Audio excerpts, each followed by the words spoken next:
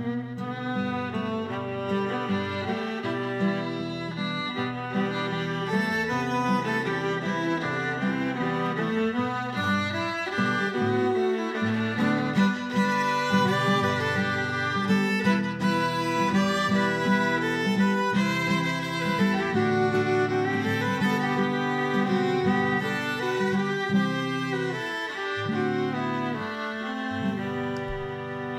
and welcome to Mytholadies, the podcast where we talk about women from folklore and mythology all over the world. We're your hosts. I'm Lizzie. And I'm Zoe. And Lizzie, how are you today? I'm fine. Switching up a bit with the intro. Did I? I? Folklore and mythology. We usually say mythology and folklore. Instead of mythology and folklore? Oh no, I was so distracted because before we were recording, we were singing random songs, and I was trying not to. I was just completely thrown off by that. Yeah, so that was fun. I don't know. What was it? Oh yes, we were singing "I Dreamed a Dream" from Les Mis. That was People fun. don't need to know that we're lame.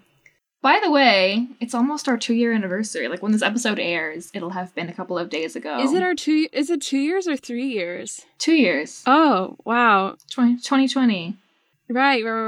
Pandemic. Wow. Well, happy 2-year anniversary to us. We are doing nothing to celebrate, except still existing. Yeah, good for us. So, yeah. If you want to help us celebrate our 2-year anniversary, you should donate to our Ko-fi. Give us money. Give us some money. Yeah. I think it's awesome we've been doing this for 2 years. Like, good for us. Yeah, it's very impressive. 60 plus episodes. It's great. Yeah, 64 in fact. episodes. It's a nice round number for 2 years, I would say. 8 squared. Yeah, it's divisible by 2. But yeah, I'm back at college. I'm recording in my good old soundproof room in the library, so I'm excited about that. Yeah, so as I said before we begin, we have a Ko-fi. You can donate to that with a one-time or recurring donation and listen to our bonus episodes. Our bonus episodes are also available on Spotify for a monthly donation of $4.99 a month. And yeah, they're really fun episodes. We've got 3 of them now. We talk about various different pieces of literature, such as Daughter of the Moon Goddess, 1,000 Ships, and of course now Strega Nona, everyone's favorite children's book. So yeah, check that out if you so desire. Yes. Yeah. Anyways, Lizzie, who are we talking about today? So, since it's Halloween season, I decided to talk about someone kind of Halloween spooky themed. And it's also someone we've talked about before, actually, but not in depth. Really? Yes. We have talked about her actually in 2 episodes.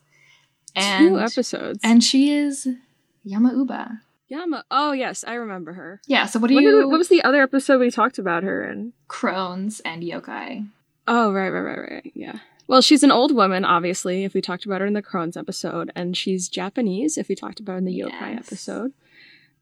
Is she the one who lives in the mountains? Yes, exactly, yeah. Okay. Yeah, lives in the mountains, has a hut, invites people in, probably feels like the standard for... I mean, occasionally, I guess, but that's not, like, the main thing. Okay, yeah. But yeah, very fun. Yeah. Do you remember anything else about her? No. Does she grow really large? No. She's not the skeleton one. Okay, cool. No.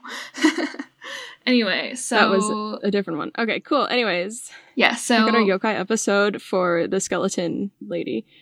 Anyways, yes, tell me about her. So a Yama-uba is a type of female yokai associated with mountains. And we've talked about yokai before, for example, in the yokai episode. But for those who don't know, a yokai is a supernatural being or phenomenon in Japanese folklore. The term is broad and includes human and animal spirits, plants, objects, natural phenomena, or anything that can't be easily explained.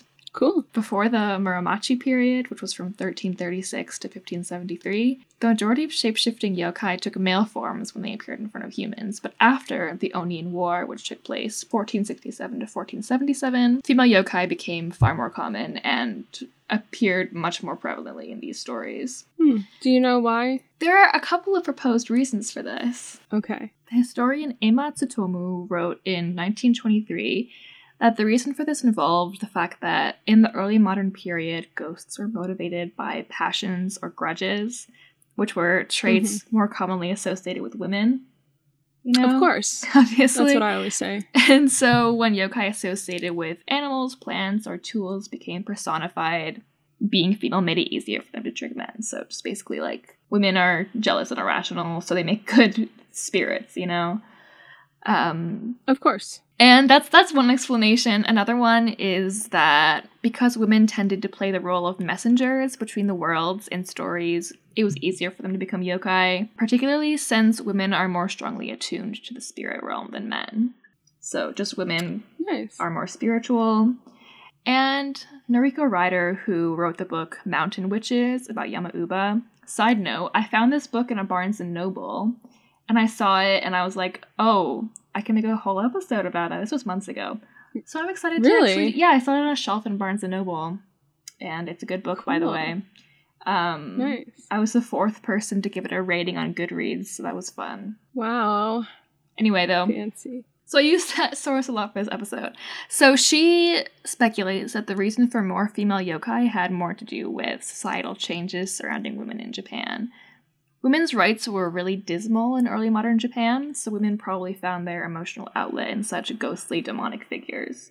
Cool. And also, similarly, men's feelings towards women may also have increased the number of female yokai. So, yeah, there could be misogyny involved, but there could also be, like, women using such stories as, like, outlets to express their hardships, you know? Yeah, very cool. Yeah, so etymology. So Yama-uba consists of 2 characters, Yama, which means mountain, and uba, which means old woman. Nice. And she's sometimes called Yamanba or Yamamba, which both those like nasalized forms are more common in the performing arts, you know, like in plays. Whereas interesting. Whereas Yama-uba is typical when referring to folklore. So Yama-uba is not one figure, but a type of figure that's found in different forms across many different types of folktales. She has many different attributes and associations, which we're going to talk about more, but the only 2 attributes that always appear in her stories, she's always a woman, and she's always associated with mountains. So she's not always old? She's almost always old, but every so often there's some kind of more glamorized figure. She's but like a young, sexy woman. Usually she's an old woman, like almost always. Which like her name means mountain witch or old woman in the mountains. So like those are the 2 pieces of information that are in her name, you know? Yeah.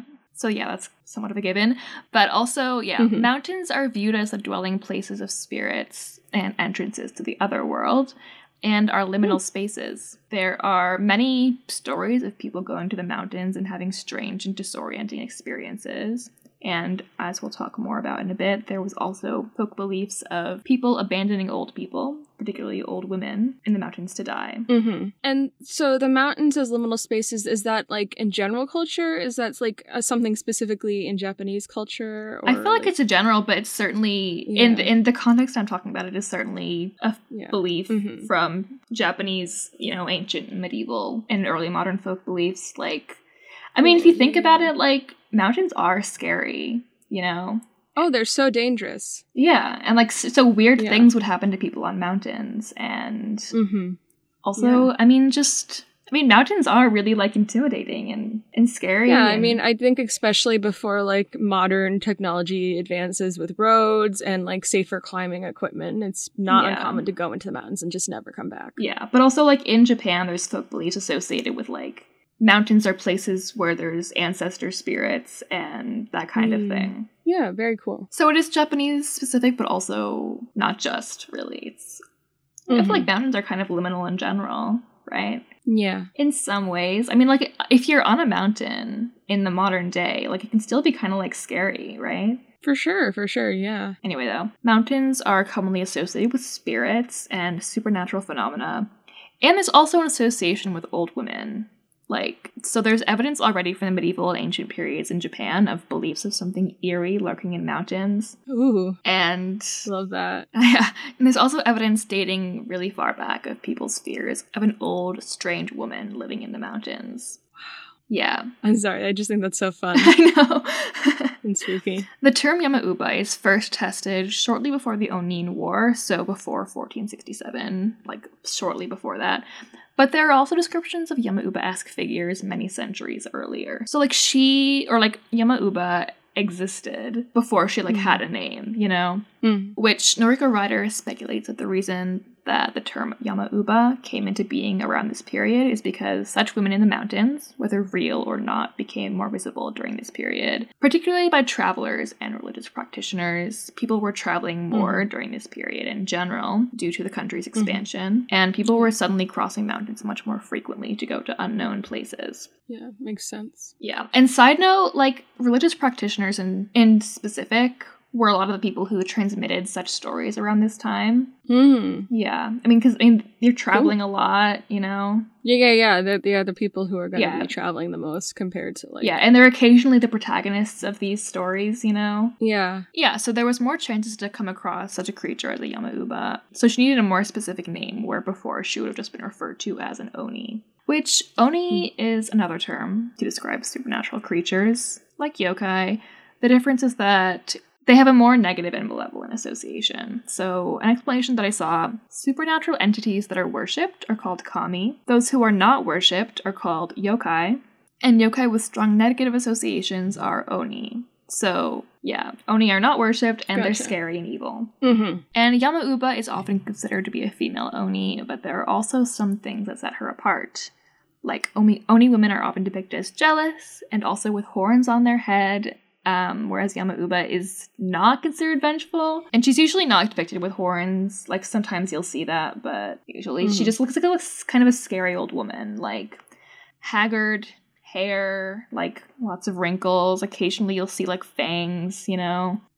But, yeah. One of Yama-uba's most conspicuous traits is their association with eating people. Nice. Yeah, there are several stories associating Yama-uba with eating people. So this first story is called 3 Charms. A Buddhist monk in a mountain temple gives a boy 3 charms to protect himself.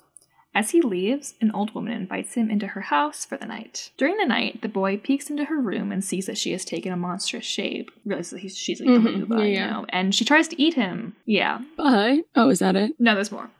Okay. He uses the 3 charms, each of which delay her, and then she makes it to the Buddhist temple, and the monk shuts the gate and kills her. So, nice. But also in some versions of that story, the Buddhist monk challenges her to a disguise contest. She turns herself into a bean, and then the monk eats her. That's incredible. I love it. It reminds me of Puss in Boots. It totally does, right? Yeah, which is fun, yeah. And so, in that story, it shows her man-eating qualities and her powers of transformation. But it also depicts her as simple-minded, since she's able to be easily outwitted. Yeah. And this next story is called The Wife Who Does Not Eat. So, a man mutters to himself one day that he wants a wife who does not eat. Okay, well, screw that guy. I know. First of all. Yeah. That sucks. I hate him already. Yeah, he's not likable so far. Already, this premise is bad, and I don't like it. And so soon, a woman appears at his house and says that since she doesn't eat, she would like to be his wife. The man marries her, but then when he leaves the house, she eats ravenously using a mouth at the back of her head. Nice. Which she keeps hidden during the day. When the man finds out the truth, she reveals her true appearance as a Yama-uba, and she throws him into a tub, which she carries on her head towards the mountains. The man is able to escape and kills her by throwing mugwort and iris at her. Okay, well, boo hiss. That guy should be eaten. That guy deserves to be eaten. It shows her powers of transformation again, and her man-eating tendencies, and also depicts her with a ravenous appetite. Yeah, it's just that's a fascinating little story, like, gender dynamics-wise. Well, this wasn't actually mentioned that she was going to eat him. Anyway. I feel like it's implied. Yeah. Like, she's putting him in a tub of water, you know? Oh, yeah, fair. Like, what's she gonna do besides boil him? True, it's implied, but it's not stated. Anyway, So this next story is called The Ox Leader and the Yama-uba. A Yama-uba approaches a man carrying fish in his ox cart. As in, the man is carrying fish in his ox cart. And she demands the fish and then the ox for her to eat. And after she eats those, she sets her sights on eating the man. He ends up escaping and killing her. So it's fun how each of these have escapes, because then it's like they survive. Exactly. They survive to tell the tale. Otherwise, how would we know the story? Scary stories like these, are able to spread as like, I escaped. Yeah, exactly. So I can tell you about this horrifying monster, So fun. And in the last two stories in particular, the wife who does not eat and the ox leader and the Yamauba show a preoccupation with the dangers of female consumption. Yeah. Which, very interesting. Yeah, Noriko Ryder points out that such fears can be a product of memories of famine in villages. It's difficult to feed everyone. But it can also be a product of suppressed female desire for food. Yeah. This is especially relevant because in Japan, especially for women, having too big of an appetite is frowned upon. Which you definitely came across in the story, Yeah, I mean... people have to eat, The fact that a guy is like, I want a wife who doesn't eat, and that's just like, okay, cool, that's a normal thing to say. That's not possible. That's fine. That's not biologically. Yeah, other guys are like, yeah, man, me too, Yeah. That sounds great. Is like, hello? There's something going on there. It's so annoying having to feed women. And it's like, you're not even feeding her, probably. She's probably the one who's cooking. True. So, yeah. I mean, yeah, then there can be famine things of like, oh, if I had a wife that didn't eat, then we wouldn't have to worry about feeding her. Then it's like... Yeah, exactly. How do you think that people work? They're not going to survive if they don't. Anyway. Yeah. But I feel it's a story. Logic doesn't apply always. Anyways. It exemplifies this sort of female scary creatures often kind of personify fears about women. Women should not eat too much. Yeah. And there's this woman who has a mouth at the back of her head and eats a lot, and that's super scary. Yeah, absolutely. And then the fear of, if we take the assumption that at the end of that story, the woman is going to eat him, the fear of being consumed by your wife is because if a woman eats, that sucks. Or even if it's a metaphorical consumption of the wife is too much. Yeah. And it overtakes you, whether in a physical way of oh, she literally will kill you and eat you, or a metaphorical way of she is stronger than you, she is funnier than you, smarter than you, more charismatic than you, whatever. Because you should always be better than your wife, because women are terrible. Because women are naturally inferior. Yeah. And so if you're not better than your wife, then something is wrong, And women shouldn't have needs also. Yeah, exactly. That's what I always say. Yeah, exactly. So the next aspect we're going to talk about is her position as a positive figure, and particularly as a magical helper, which is fun. Oh, okay. Can I just say big Baba Yaga vibes? Yeah, already. Definitely. Yeah, so this story is called Komebuku and Awabuku. So, Komebuku's stepmother sends her and her stepsister, who's called Awabuku, to the mountain to fill bags with chestnuts.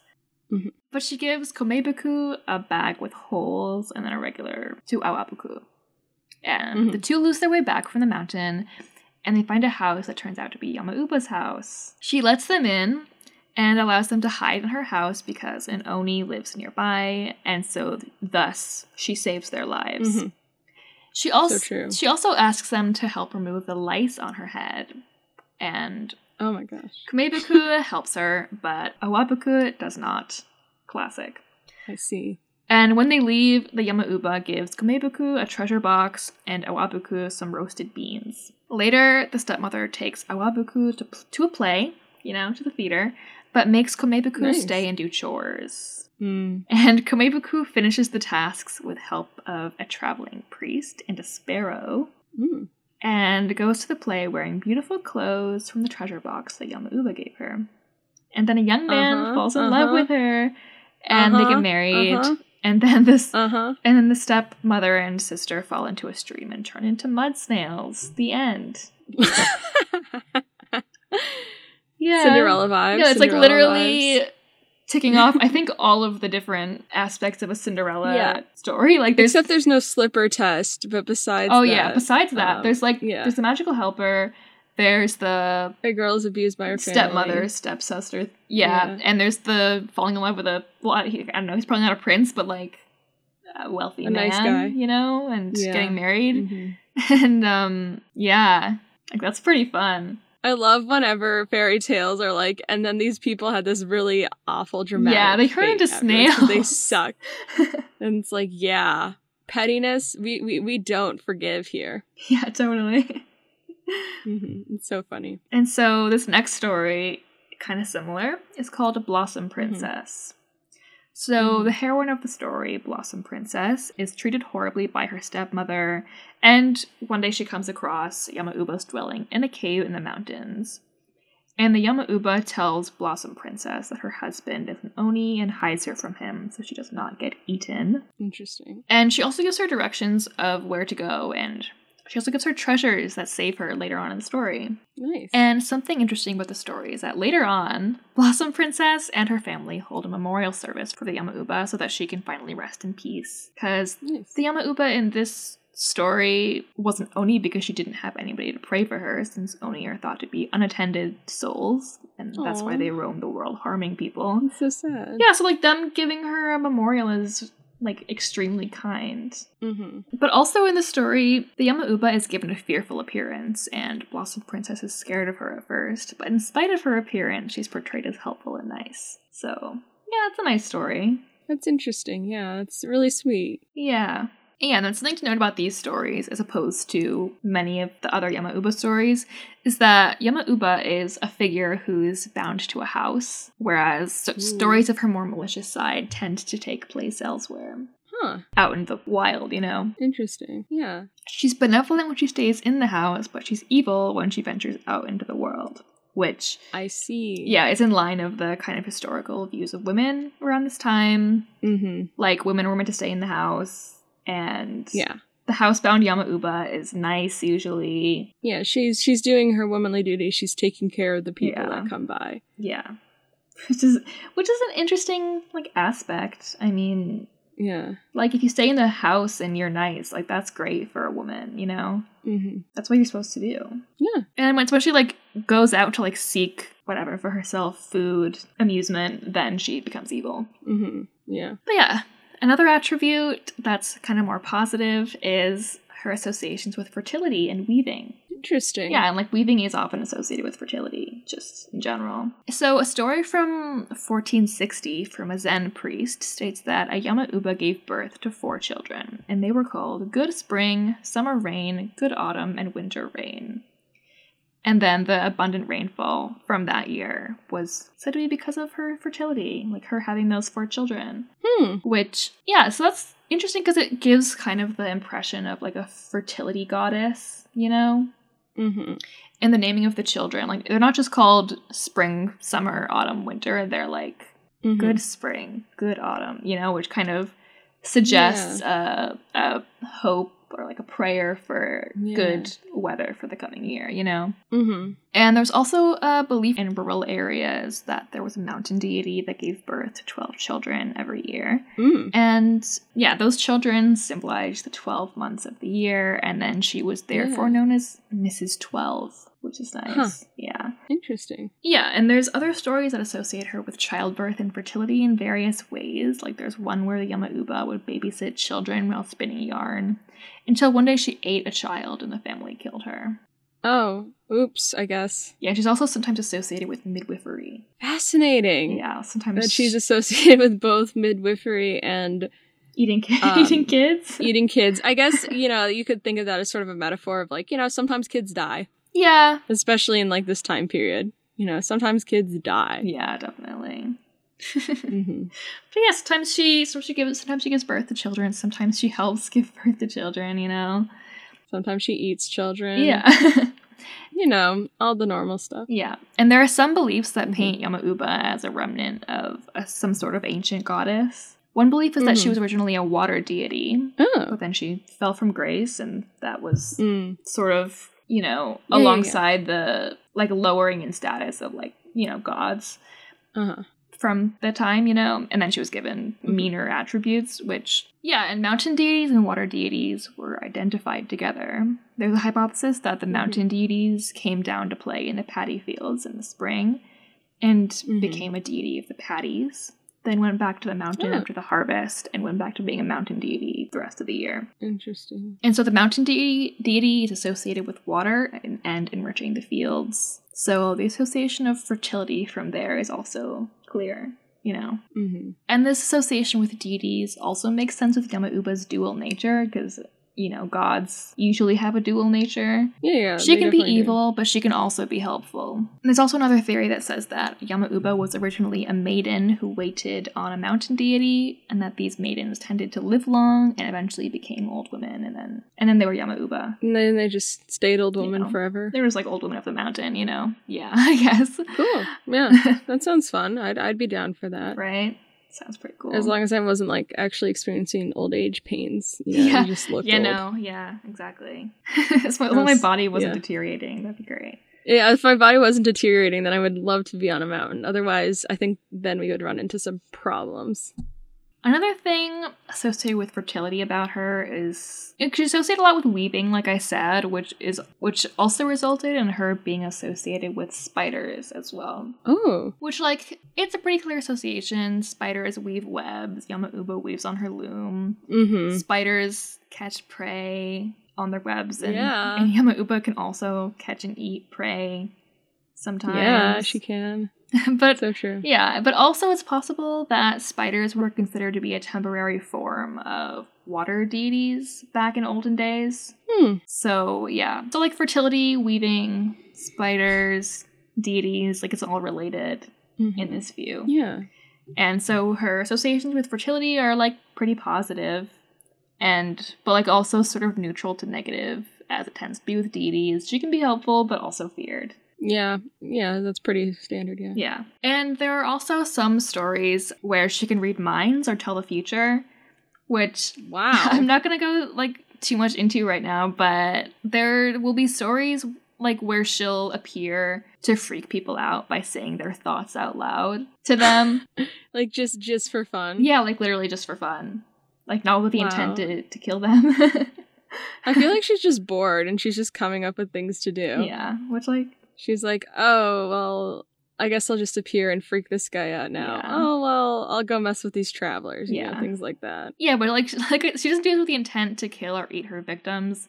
She just likes to tease people for amusement, which is fun. Yeah. And just mess around. Yeah. And it's interesting because her mind-reading abilities and her man-eating tendencies do not appear in the same stories. The stories about her killing and eating people don't feature any mind-reading or fortune-telling abilities.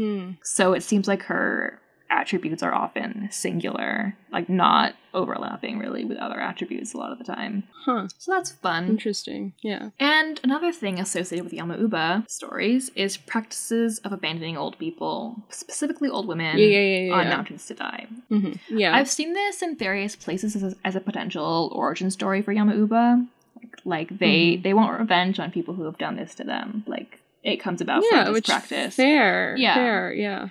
Which like I want to start off by saying that there is no evidence of this ever being a common practice in Japan. The practice is called ubaste or obaste, which literally means discard or abandon old women, with the uba from Yama-uba. And it has appeared pretty commonly in Japanese folklore.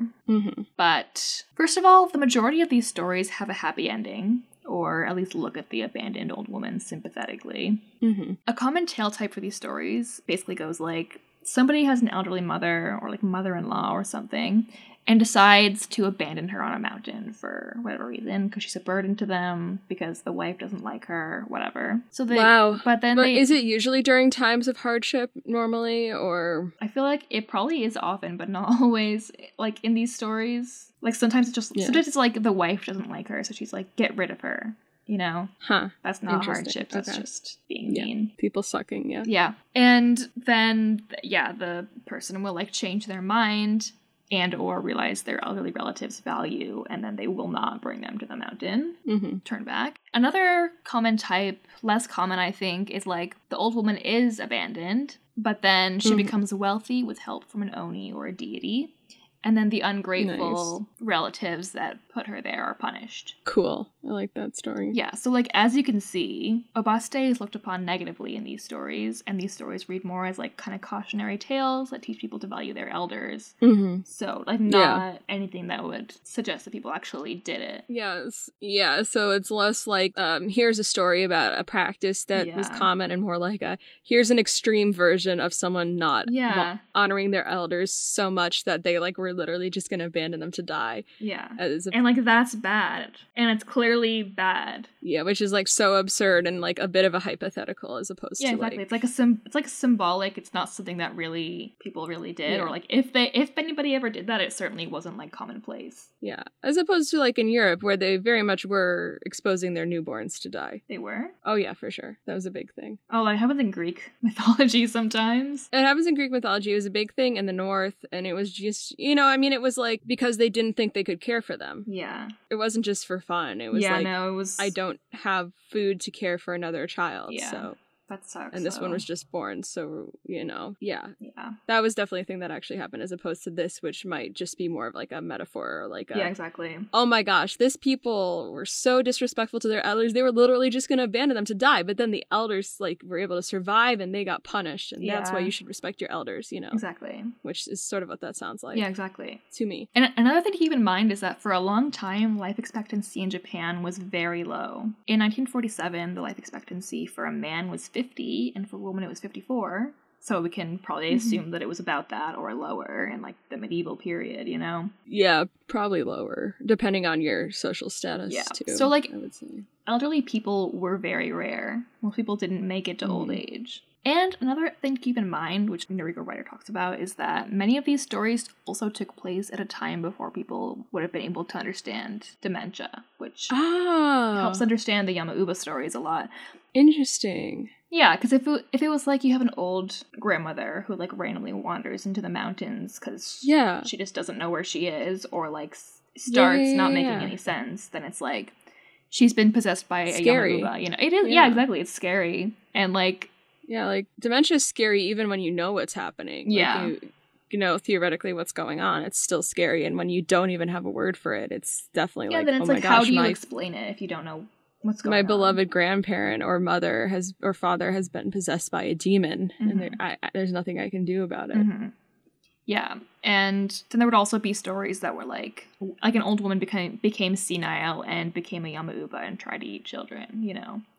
So, yeah, elderly people were rare, and an elderly person with dementia or like some other condition that would cause a worsening of someone's mental state would also be uncommon and hard to understand, and so dementia could be seen as a Yamauba's doing, which like another thing is that yokai are often unexplainable phenomena or like personified forms of unexplainable phenomena. So for sure. Yeah. Because you have to explain unexplainable phenomena somehow. Yeah, exactly. Yeah. And so, yeah, like I said, it was never a common practice. There's no evidence to suggest that it was, and it was unlikely that it ever happened. And such stories were intended to encourage filial piety. And it seems like they were necessary, to be honest, because people often did disrespect their elderly relatives and consider them to be burdens. And like you said, like in times of hardship, it is difficult to care for people. And even like in modern day Japan, there's an alarmingly high rate of suicide among elderly people. Like that's an issue. That's awful. And I mean, like ageism is prevalent everywhere, you know. So you can kind of imagine, like... Yeah, and also suicide is, like, you know, still considered kind of an honorable form of death, like, traditionally in Japan, too. Yeah, I guess. And so elderly women in folktales are rarely looked upon kindly, you know. There's always room for a message about, like, treat old people better. Yeah, I mean, I think the way we view elderly people, I mean, like, in the U.S. is really awful and, like, concerning in a lot of ways. Yeah. And so I think it's really important to be, like, elderly people are people, and they should be treated kindly, and they're not a burden or a drain on our social resources, and they have inherent value as people. Yeah. And one day you're going to be like them too. If you're lucky, you know? Yeah. Like, not everyone gets to live to, like... I mean, I feel like a lot of the older people in these stories were, like, 60, you know, which isn't actually old, but, like, if everyone dies at 50, 60 is going to seem, like, extremely old. Yeah, I mean, or, like, 70, like, gosh, you know. That's unheard of. Like, that's such an accomplishment. Yeah. Like, to reach above the average life expectancy. Yeah, that's like that's a huge accomplishment. Yeah. And I mean, also a lot of the way that we view the elderly is just like also just ableism. Yeah. Like, oh, these people like can't take care of themselves. They're not doing anything. They're not working and stuff. And it's like, or like, I don't want to become like that. It's just like, It's definitely a fear. Yeah. it's all just code for like, I don't want to become disabled in a lot of ways. When it's like, well, if you live that way, you're almost Or, like, definitely, I don't want to care for my fellow yeah, people. you're almost definitely going to become disabled in some way. And shouldn't be a terrifying prospect. It should motivate you to make the world better for disabled people. Yeah. Yeah, and so Noriko Ryder gave a talk about Yamauba in Japan in 2019, and she writes about, like, it was to an audience mostly of senior citizens, and she writes about one response she got from an elderly woman in the audience. Quote, "Senior women have no choice but to become Yamauba. They have the duality of good and evil, facing society with their instinct and grief their karma." End quote. So, with this in mind, you can consider these stories about Ubaste sort of reckoning with how old women were treated and are treated. Yeah. And these stories can have moral lessons on how to treat elderly people, but they can also be sort of manifestations of people's thoughts at the time. Like, people probably did consider their elderly relatives a burden a lot of the time. And, like, that's not good, but, like, that's probably how it was at times. Yeah. And, like, regardless, there's a moral in these stories that elderly people should be treated better. Yeah, absolutely. Yeah, and also, like, people sometimes hear these types of stories and think that it means that these practices were common in Japan, but they were not. And, I mean, we said this already, but, like, the fact that these stories were told kind of shows that they were not commonplace, because it's considered to be really radical and cruel, you know? Yeah. And like, all these stories are like, this is a bad thing. Yeah. Like, don't do this. This is bad. It's not considered to be normal. It's not even like a necessary evil. It's like something that just is like an unfathomable evil in a lot of these stories. Like, it's clearly wrong. Yeah, it's like, the people who did this were horrifically punished. So don't do that, or else you'll be horrifically punished. Yeah. Yamauba are figures that are defined by their duality. They can be malicious or helpful, they can kill and eat people, but they can also give birth and nurture. Yeah. And they also exist in liminal spaces. They are considered to be Oni, but they're exempt from the jealousy and rage that is characteristic of Oni. Yamauba can be malicious, but she doesn't appear in many stories where she's vengeful or jealous or anything. Yeah. Yeah, which I think is interesting, because I feel like I think that is interesting. My first kind of thought Yamauba is that, like, they were, like, out for revenge, but that's, like, really not a common feature of their stories at all. Yeah. No. Very interesting. And I feel like if you look closely at a lot of Yamauba stories, you can begin to understand her. Yeah. And, like, there were many stories that I read that I didn't include for, you know, time reasons. Like, there's... It's just, like, a primer on her stories. Yeah. There's many more. Yeah. Yamauba are, by nature, solitary creatures, and you never see stories that contain multiple Yamauba. Which is sad. Even though they are a type of creature and not one individual figure, they never appear in groups, and there are never stories of two Yamauba coexisting. It's her nature to be solitary, to not feel a need to connect with people or engage in community or society. The figure of the Yamauba is lonely. She's cast aside, feared, and marginalized. She's set aside from society geographically as well as emotionally. And I think especially if you take into account the stories of Yamauba that are associated with elder abandonment, there's something to be said for Yamauba stories cautioning against isolating people, just from a more broad sense as well. Like the woman who said that senior women have no choice but to be Yamauba. Yamauba are separated from community.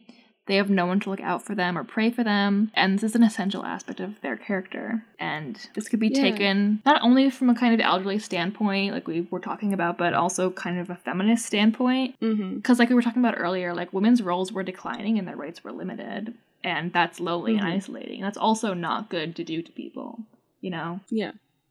Like, people need community. And it's also interesting, though, because it's sort of, in a way, like, opposite of women's roles, because it's sort of like, well, women are supposed to be around people to take care of them, which is also, in a way, very isolating and, like, not a nice way to live. Yeah. And so there's a way you have to be around people, in a way where you're equals and you're coexisting and together in a way that's beneficial for both of you. You can't just, be around people. And you're being cared for, you're not just taking care of there's people. like that mutually beneficial relationship where, of course, you are caring for people to some extent, but also people are caring for you. Because you both deserve that level of care. Yeah, even though stories of Ubaste are unlikely, there's also something to be said for, like, the spiritual and emotional abandonment that causes people to live on the periphery of society, which then leads them to becoming fearsome like Yamauba and, like, wandering the world because no one will pray for you, you know? Yeah. for sure. And as you can imagine, Yamauba still take up important places in Japanese culture. In the Studio Ghibli film Spirited Away, have you watched that? Yes, the woman, right, with the giant baby? Yeah, Yubaba, yeah. Exactly, with the giant baby. Yeah. So the character Yubaba is partially modeled after Yamauba. Yubaba is an old witch who owns the bathhouse where a lot of the movie takes place, and she's the main antagonist of the film. There are some differences between Yubaba and a Yamauba, but they do also have some of the same attributes. Yubaba also has powers of transformation. She has a son, which is similar to some Yamauba stories. Not all of them, certainly. Really? Okay. Yeah, there's actually one story I didn't talk about really at all, where she is the mother of this guy who becomes kind of like a superhero-esque Interesting figure, you know? Yeah, so she is a mother sometimes, and she gave birth to the 4 seasons in the 12 months, you know? She is sometimes a mother. Right. Oh, yes, of course, yeah. Yeah, and just as Yamauba lives in the mountains, Yubaba lives on the top floor of the bathhouse, you know? It's kind of higher than everyone else. And Yubaba runs the bathhouse in this kind of liminal other world within the movie, and Yamauba's mountain dwelling, like I said before, it's also liminal space that can be understood as a kind of other world, or the entrance to another world. And also Akira Kurosawa's 1957 film Throne of Blood. I assume you haven't watched that. I haven't, but Kurosawa's he's super famous. So that movie has a Yamauba character, which it's an adaptation of Macbeth, actually. And the three witches from the original play are replaced with one Yamauba who tells the fortune of the Macbeth character. That's really cool. I'm being so normal about my proximity to a theater right now. Oh, you can't say Macbeth out loud? I can. I'm not in a theater. I'm just being very normal about it. Oh, so you can say it, just not in the theater. Yes. Okay. The Scottish play. Yeah. Well, also you're in the Netherlands, so you're fine. I mean, I'm still saying Macbeth. I'm not a theater kid, so I don't really care. Yeah, there's that too. Yeah, but she's also associated with spiders because she lives in the spider's web forest, which is where the movie takes place. Yeah. So that's also fun, and there's also this sort of subculture of teenage girls from the late 90s and early 2000s. Really? Yeah, who are called Yamanba Gyare, which means Yamanba gals. Kind of. Have you heard of them at all? They're... No. That's so fun. So yeah, the subculture began in Shibuya, the district of Tokyo, and it was the district, it's this really big district associated with, there's a bunch of shopping and stuff, and it's not weird to walk around in crazy clothes, you know? Yeah. Yeah, and their attributes include white, blonde, silver, or gray hair, which is often damaged or spiked, white lips, panda-like makeup with white or glitter around the eyes, and a dark tan, which the trend grew from the fashion trend Ganguro, which was similarly non-traditional and rebellious, forms of fashion and makeup and stuff, but Yamanba Gyare are distinguished by their white or bleached hair, which is what earned them the term Yamanba Gyare, because their hair looks similar to a Yamauba's, you know? And it's possible that it was kind of given to them derogatorily, and then they kind of reclaimed it, you know? Yamauba, yeah. Interesting. It's their appearance was meant to look kind of, you know, scary and intimidating, you know, teenage girls, rebellion, etc. But sort of a protective measure in a way to avoid being belittled, you know? Yeah, absolutely. Which is fun. But that trend started dying down in the early 2000s and is pretty uncommon now. Oh, maybe people will bring it back. Maybe we'll bring it back this episode. We'll see. I don't know about that. Anyways, we'll see. It involves really dark tanning, unnatural levels of tanning. Oh, that's kind of weird. Yeah, I don't think that would fly now. No, I don't know. Or then probably this wasn't that long ago. It's 20 years ago. Yeah. I do think it's fun to kind of just have this sort of subculture that's literally named after Yamauba. Yeah. Yeah, I'm a Yamauba gal. That's awesome. Yeah, that's fun. Yeah. But yeah, so I talk a lot about in this episode about various different aspects of the Yamauba, which developed over hundreds of years of literary traditions and oral traditions, and adapted to social changes. And Yamauba-esque figures like Yubaba and the witch from Throne of Blood show how the Yamauba archetype is continually recreated by applying Yamauba's attributes, which not trying to create faithful representations of the Yamauba, but adapting and recreating her character over and over, which I think is nice. It's she's kept alive by modern media she's passed on to the next generation. Yeah, I mean, I feel like that's how folklore works, right? Yeah, exactly. So it's like a continuation of like the folklore tradition, just like in, you know, movies and whatever else. New forms of storytelling. Yeah, and it keeps her alive in the cultural imagination, which I think is awesome. Mm-hmm. Yeah, and her longevity as a figure can be attributed to her multidimensional nature. People can apply their own interpretations onto her, or to express whatever ideas or views they have. Mm-hmm. There's a lot to go off of. So yeah. Mm-hmm. I think she's really fun. Yeah, she is really fun. Thank you so much for this week's episode, Lizzie. If you enjoyed it, please feel free to subscribe, tell all your friends, please leave us a review, donate to our Ko-fi or Spotify, and we'll be back here in 2 weeks with another episode. Thank you so much. Bye. Bye. Mytholadies podcast is produced by Elizabeth LaCroix and Zoe Kenninger. Today's episode was researched and presented by Elizabeth LaCroix. You can find us on Instagram and Twitter at Mytholadies and visit us on our website at mytholadies.com. Our cover art is by Helena Caillot. Our music was written and performed by Icarus Tyree. Thanks for listening. See you next week.